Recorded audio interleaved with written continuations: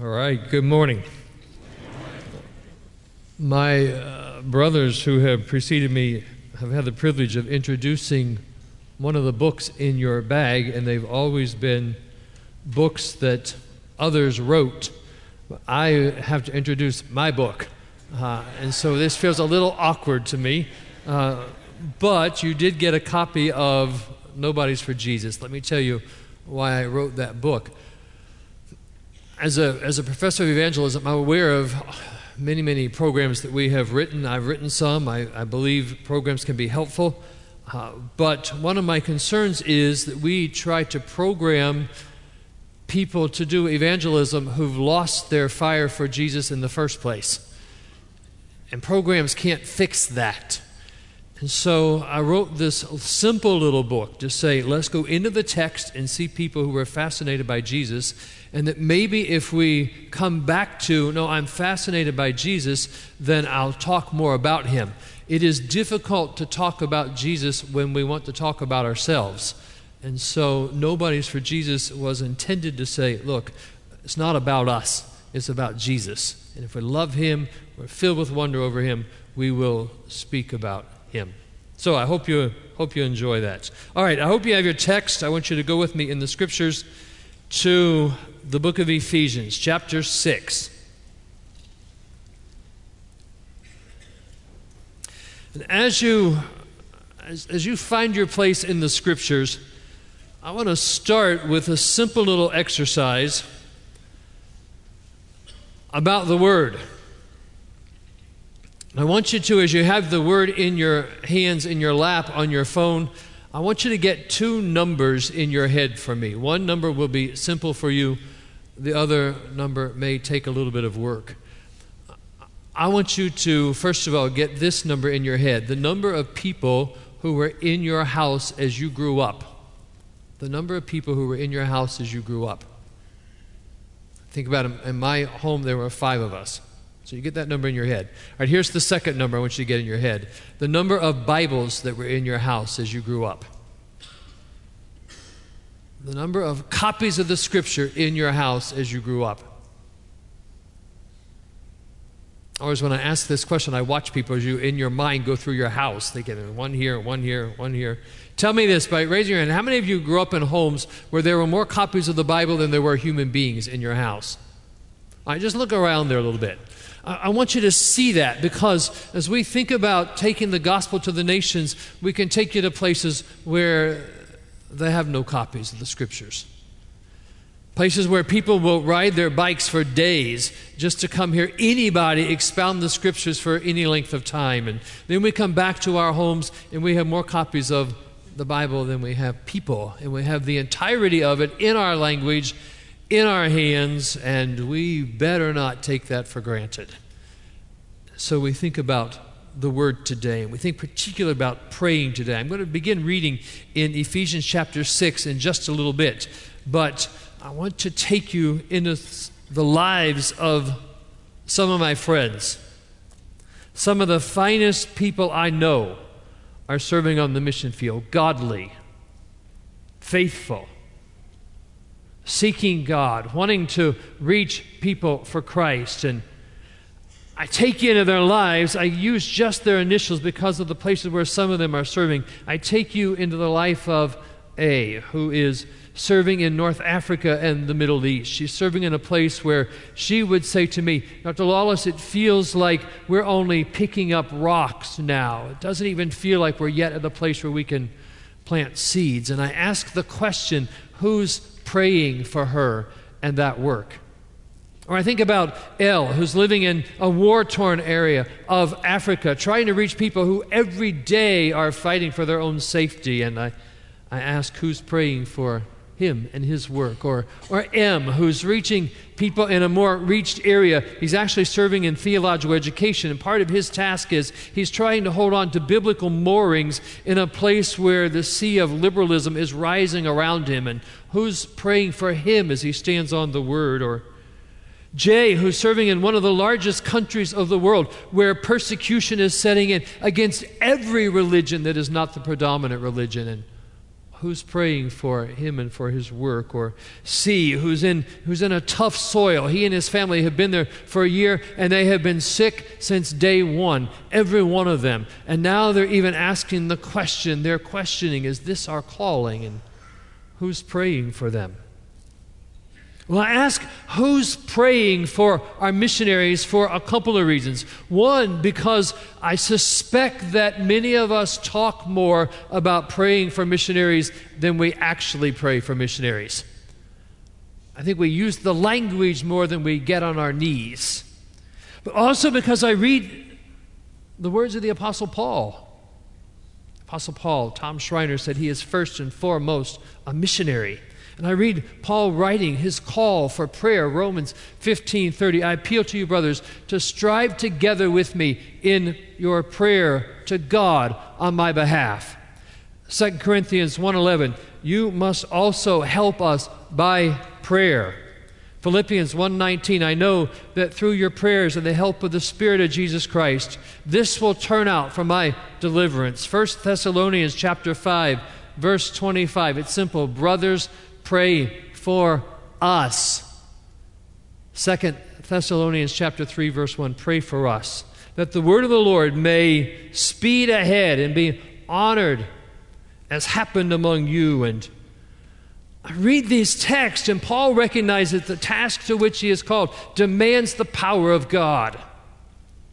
It says you pray, you pray, you pray. And then we go to our primary text. I want to show you two texts in the book of Ephesians, the book of Colossians, two books written to churches and context that were dealing with the reality of demonic forces, demonic powers.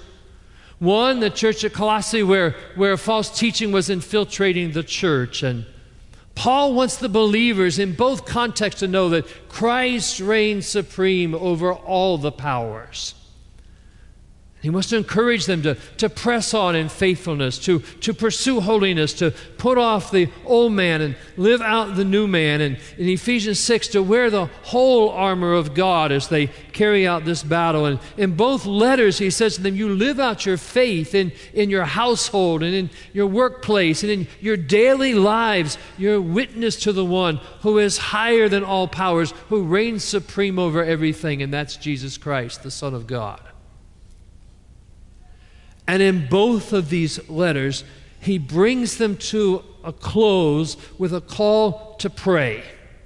It's first a general call to prayer, and then he funnels that down into, you pray for me and my team as we do this work. And so let me show you this. Ephesians chapter 6, verse 18. Paul has unpacked this call to put on the whole armor of God, and he ends that armor with the sword of the Spirit, which is the Word of God. And then verse 18, he says, you pray. And listen to how he says this. Hang on to these texts, because I want to unpack both this and Colossians 4 together. Praying at all times in the Spirit, with all prayer and supplication. To that end, keep alert with all perseverance, making supplication for all the saints, and also for me, that words may be given to me in opening my mouth boldly to proclaim the mystery of the gospel, for which I am an ambassador in chains, that I may declare it boldly as I ought to speak. And so he begins, pray, pray, pray, and then pray for me. Now go with me to Colossians chapter 4. I want you to see how he concludes this book as he works toward the close. It's similar, a similar call to pray. Chapter 4, beginning in verse 2. Continue steadfastly in prayer, being watchful in it with thanksgiving. At the same time, look at how he narrows this prayer to his team. Pray also for us, that God may open to us a door for the word to declare the mystery of Christ, on account of which I am in prison, that I may make it clear which is how I ought to speak. Let's pray and ask God to teach us. Father, we do want to pause and pray for our brothers and sisters around the world who are serving you faithfully. Thank you for their commitment, their obedience, God, may they even know that a group of people in Wake Forest are lifting them up right now. For those who are struggling, may you grant strength. For those, Lord, who are questioning, may you grant faith. Father, for those who are in tough situations, perhaps at risk, give them courage to stand for the gospel regardless of the cost. And for those who are lonely, give them a church that will walk beside them. And Father, I pray that you would grant them fruit, that they would see just glimpses of your glory as you draw people to yourself. Now, Father, teach us. Thank you for the access you give us to your word. Teach us from it in Christ's name. Amen. So as we look at these texts together, I want to take you in a few different directions. Here's number one. I want you to hear the urgency in these requests. Hear the urgency in these requests. Both Ephesians and Colossians begin in prayer with a call to pray and end with this call to pray. In that sense, they are bookended in prayer. And so you see the emphasis of Paul's praying for the believers, and then the conclusion of the book, Paul's calling them to pray for him. And so we go back to Ephesians 1, and Paul says to the Ephesians, I do not cease to give thanks for you. And I pray that God would give you a spirit of wisdom and understanding and knowledge of him. And I pray that your hearts would be enlightened. And he prays for them. And then in Colossians chapter 1, Paul says, we'll always give thanks for you. We pray that you may be filled with wisdom and understanding, and that you may walk in a manner worthy of your calling. And we pray that you'll be strengthened with all of God's power. And Paul shows us something here, that the partnership he has with the churches goes in two different directions. On one hand, he's praying for them, and then he will call them to pray for him. So it really goes both ways. This is a partnership of prayer as they do this work together. I'm praying for you, and he will eventually say, you pray for me. But that's not where he starts in these calls to prayer in Ephesians 6 and Colossians 4. He doesn't start by saying, you pray for me. No, he starts with, you just pray. And that's where you see this sense of urgency. In Ephesians chapter 6, he unpacks that whole picture of we wrestle not against flesh and blood, but against principalities and powers. And so he wants them to know we are in a war here. But we're not in a war by ourselves. We stand in God's strength and God's might, and the very armor that we wear is God's armor. And so he says to them, you put on all of this armor. And then he says, you pray. And listen to the urgency, the repetition of the word all. Pray at all times in the Spirit.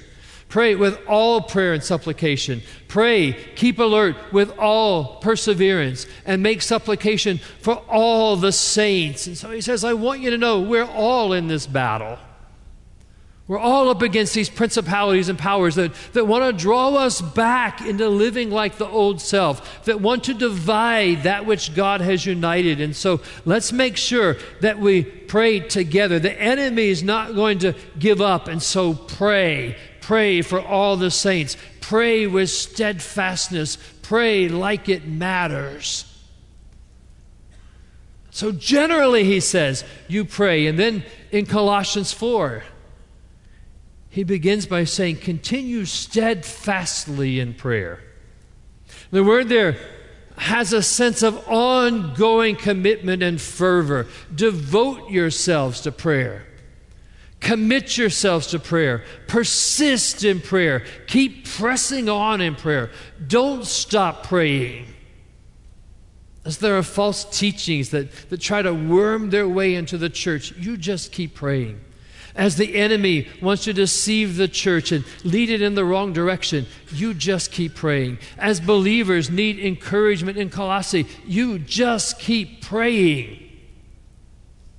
And there's a lifeline sense of urgency to this praying. There's an expression of dependence on God and a longing for his guidance and his leading. And there's a recognition that without it, there can be no victory.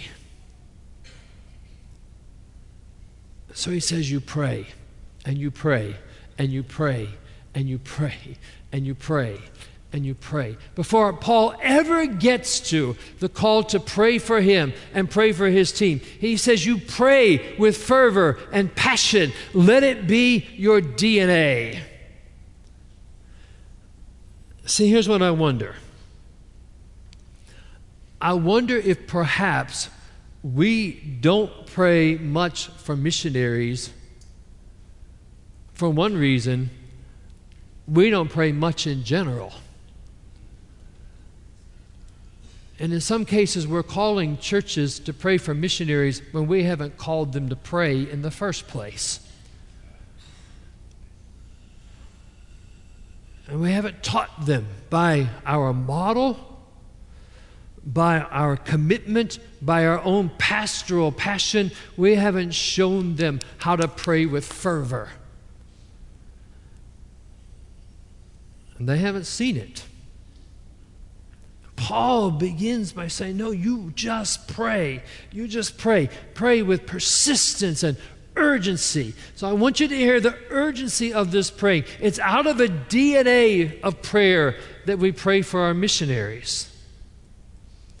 And then second from these texts, I want you to hear the call to be alert as we pray. To be alert as we pray. In Ephesians 6, Paul says, to that end, as you're praying, to that end, keep alert in your praying. In Colossians 4, here's the word, be watchful in it with thanksgiving. As you pray with this kind of passion, be watchful as you pray. So keep alert, he says, first of all. Keep that in mind with Ephesians 6. He's already said you're in the battle. He's already said there are principalities and powers coming after you. So he says this, you better keep alert as you're praying. Stay awake in the battle, as opposed to, think about this, as opposed to those disciples to whom Jesus said, you go and pray. Watch and pray that you enter not into temptation on the Mount of Olives. And rather than pray, what did they do? They slept. Paul says, that's not the way you do this. This battle's real. It's intense. So you keep alert as you pray. This is no listless, unfocused, perfunctory, check off the box praying. This is praying in the power of the Spirit. It's praying in absolute dependence. It's being ever aware of the enemy's attack, but knowing you stand against that in the armor of God. And Paul says you keep alert in the battle, you just keep praying. Colossians 4, he says you be watchful in the battle. Again, some sense of being alert, being on guard for, paying attention to, watchfulness. In particular, likely, watching for the imminent return of Jesus. Recognition that Christ could return at any moment. And so may he find us as dependent people, as people who love him so much, we want to talk to him. Richard Mellick in his commentary on Colossians said, there's also a sense here of being alert, being watchful, having knowledge of the circumstances of life, of those things particularly that hinder the spread of the gospel. And so in that sense, it's just recognizing what are we up against as we pray. What are we up against? To where are we sending our missionaries? What are they up against? It's simple knowledge of them and their work, and we're watching and waiting for the return of Christ, being aware of the work of God. And so we pray. We pray with thanksgiving, grateful that he leads us, grateful that he gives us victory. But all the while, we are absolutely praying with intentionality. We are praying with knowledge. We're watching for the work of God. So Paul says this, pay attention as you pray. Be ever alert in light of Christ's return. Be ever alert in watching your own life in light of his coming. Be ever alert of what's going on around us as you pray. And then Paul narrows that then to say, let me tell you a way to pray with intentionality.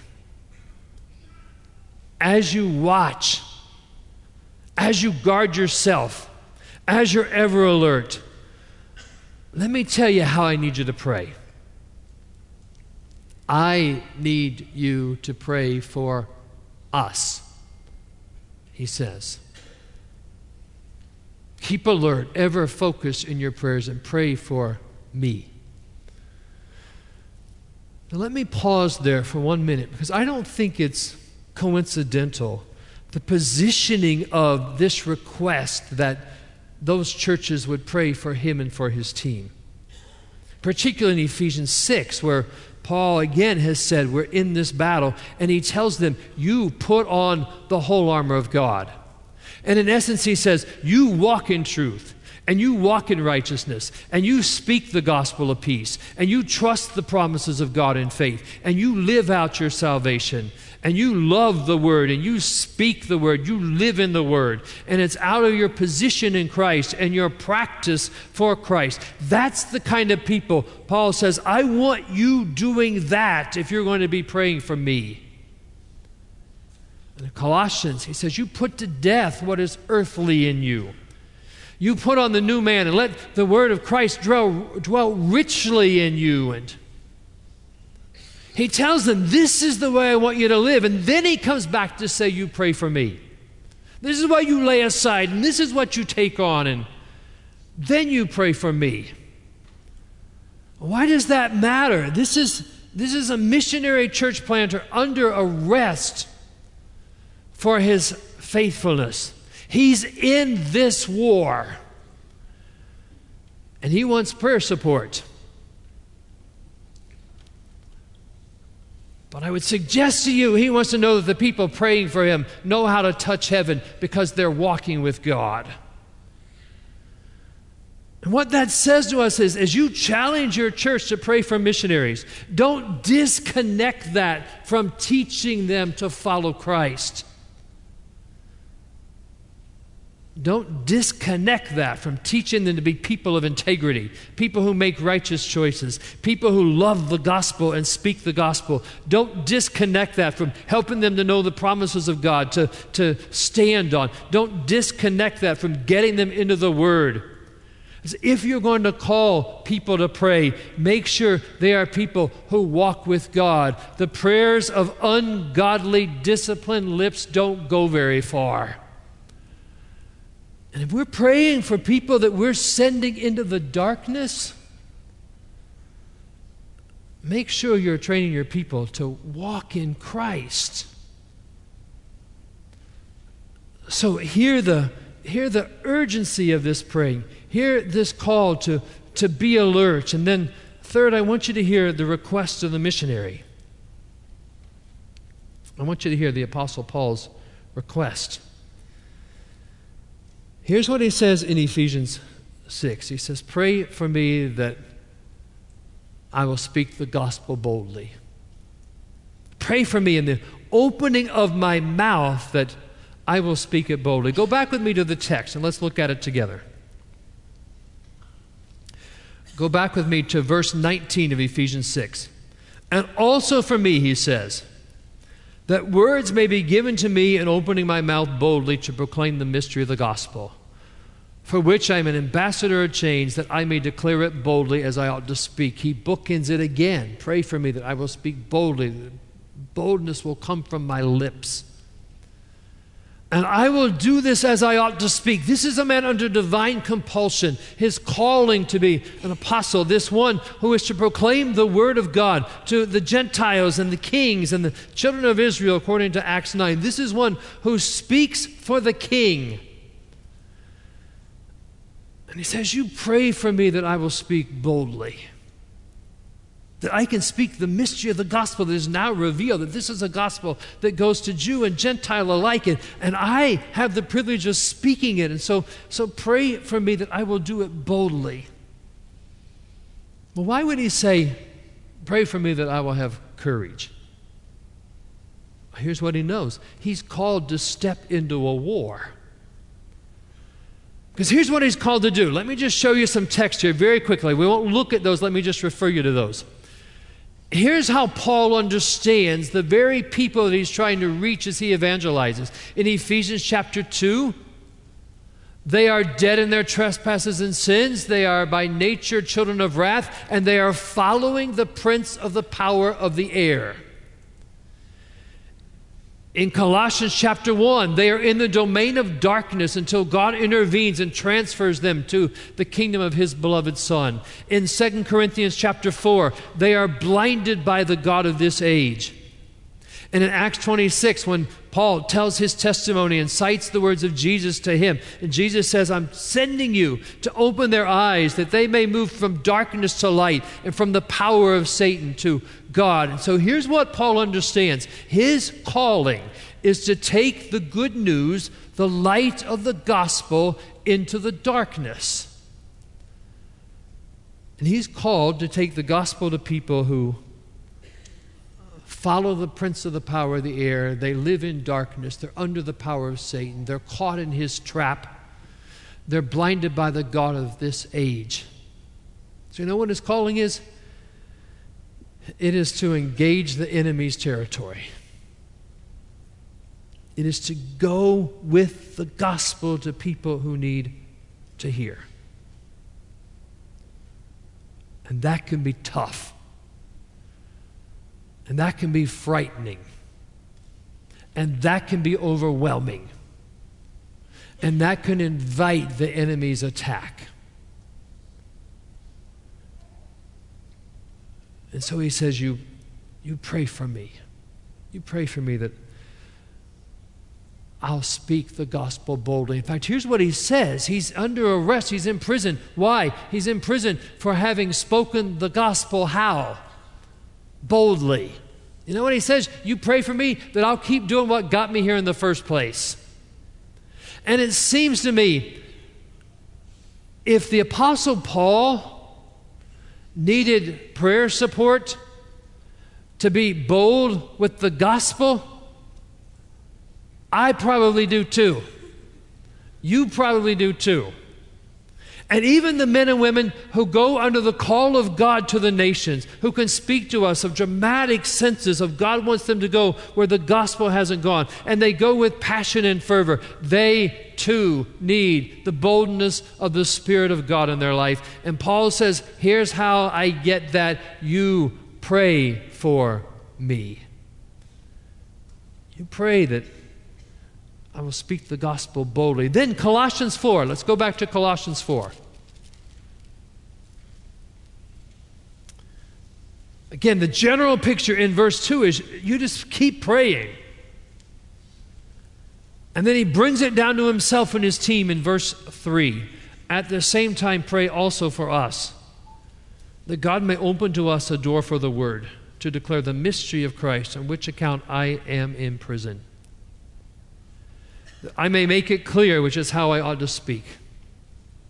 Here's how he prays here, how he calls for prayer. You pray for me that God will open up a door for the word.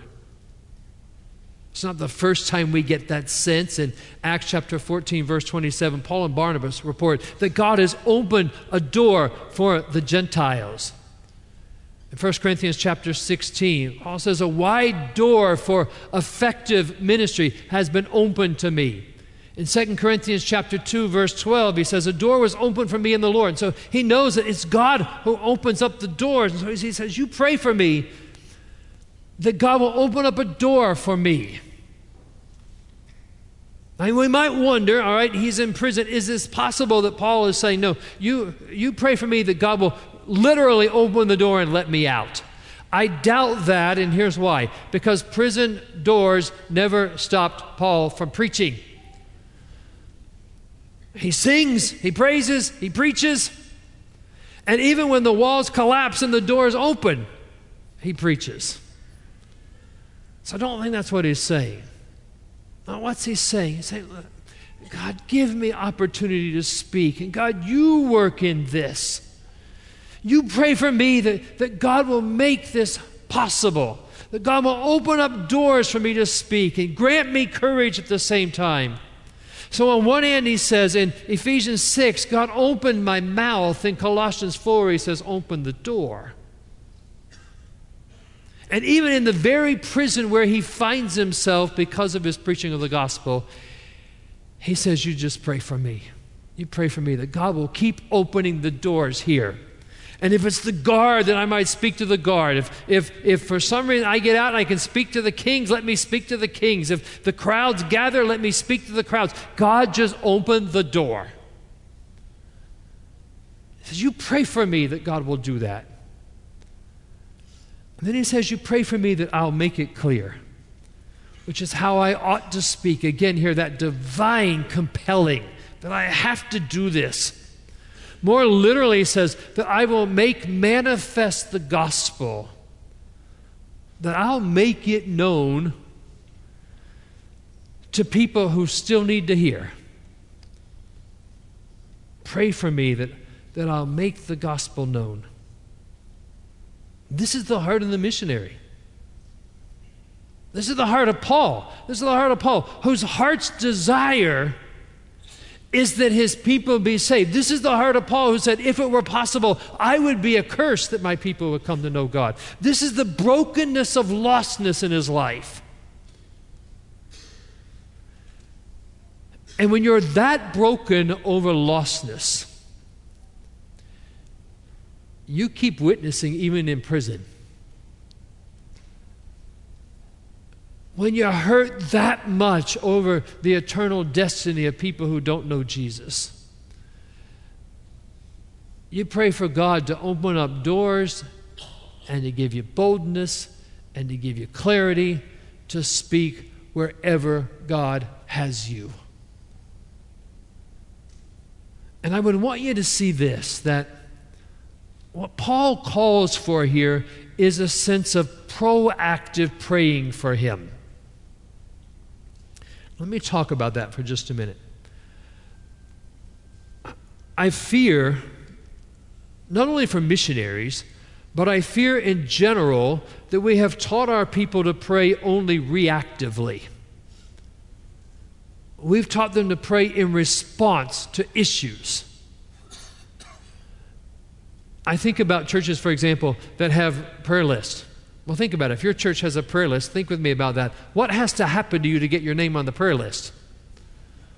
Somebody gets sick, somebody dies, lose a job, your home gets foreclosed on, then we start praying for you. Or how about families in our churches? When do we start praying for families in our churches? You know when we do it? When they're struggling. And sometimes we don't start the praying until after they've already signed the papers. When do we start praying for young people in our churches? When they're wandering, when the enemy's dragging them into sin. We've got many churches represented here. Let's be real honest. When do we start praying for sister congregations? I think it's when we hear they're in trouble. And when do we often start praying for missionaries? My fear is this. We pray over them as we send them out, because that's just part of a commissioning service. And then we don't pray for them again until we hear there's trouble. Until word comes to us, something's up. And we pray reactively. Now, certainly there's a situation in Paul's life that compels him to say to them, you pray for me. But listen to what Paul says. This is not a reactionary prayer. What Paul says is, yes, I'm in prison, and yes, I'm in chains, but I'm not done yet. I'm still in this battle. I'm still in this war. So I need you praying for me that I will keep on doing. That's proactive prayer. You pray for me that I will keep on speaking the gospel as I ought. And I want us praying for our missionaries, not just in response to problems. I want us praying for them because they are our brothers and sisters and we're sending them out, and they want us to pray for them, that they will speak boldly and clearly and God will open up the doors. They ought not to have to ask us for those prayers. Because if we send them out, we better send them out with our prayers ongoing. I appreciate hearing from Andy and Mark yesterday and how Capitol Hill does that and the prayers that they have for their, that's what I want us to be doing. How dare we send them out and not pray for them until we hear there's a problem? So what do we do with this? A couple of thoughts. I challenge you, pray consistently for missionaries by name. Many of you already know some missionaries. Develop a strategy so that your small group, so that your church, so that your pastoral prayers are covering them with intentionality. If you don't know any missionaries, talk to some of us. I assure you we can get you connected with people who want you to pray. So let us help you do that. Second, I encourage you, pray at a minimum how Paul taught the Colossians and the Ephesians to pray. At a minimum, pray that they will have courage in their work. Pray that they will clearly make manifest the gospel. Pray that God will open doors for them. We don't even have to figure this out. Paul gives us the prayer. And then you know what? I encourage you. Remember, Paul began Ephesians and Colossians saying, I'm praying for you. I'm praying for you as a church. I encourage you, ask some missionaries to pray for your church. Some of the most praying people I know are serving around the world. I have a number of our missionaries for whom we pray, and it's not at all uncommon for one of our missionaries to write back to me and say, tell us how we can pray for you. And I don't think they're just verbalizing what they think they need to say.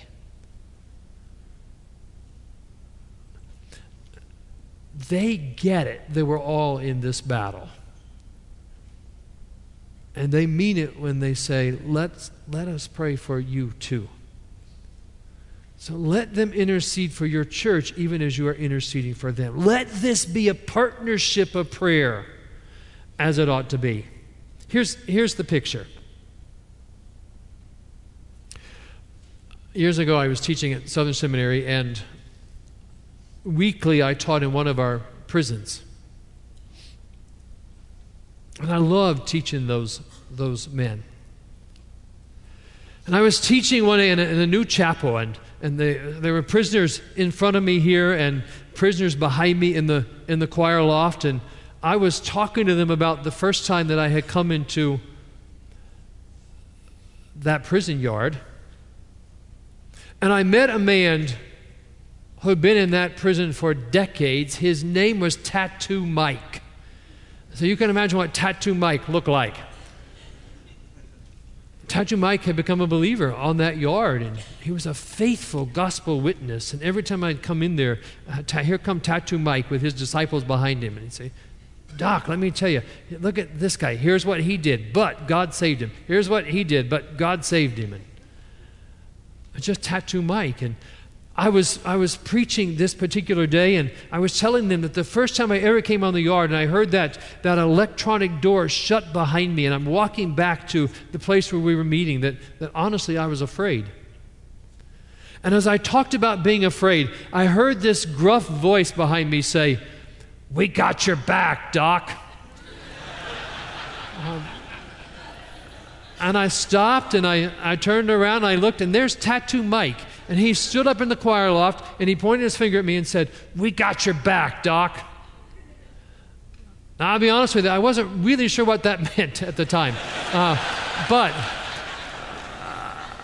But here's what I learned. You know what I learned? Those guys loved me. And if anybody ever came after me on that yard, they were taking them down because they had my back. We we have the privilege and the responsibility to raise up missionaries and send them out. We're sending them out into the battle. If you do that, watch their back in prayer. And then ask them to watch your back too. And just see what God does. Let me pray for us here. Father, I thank you for the men and women who have prayed for me. I thank you for those folks who even this morning texted me saying, I'm praying for you. For my wife praying for me, for my colleagues praying for me, for my brothers on this platform who have prayed for me.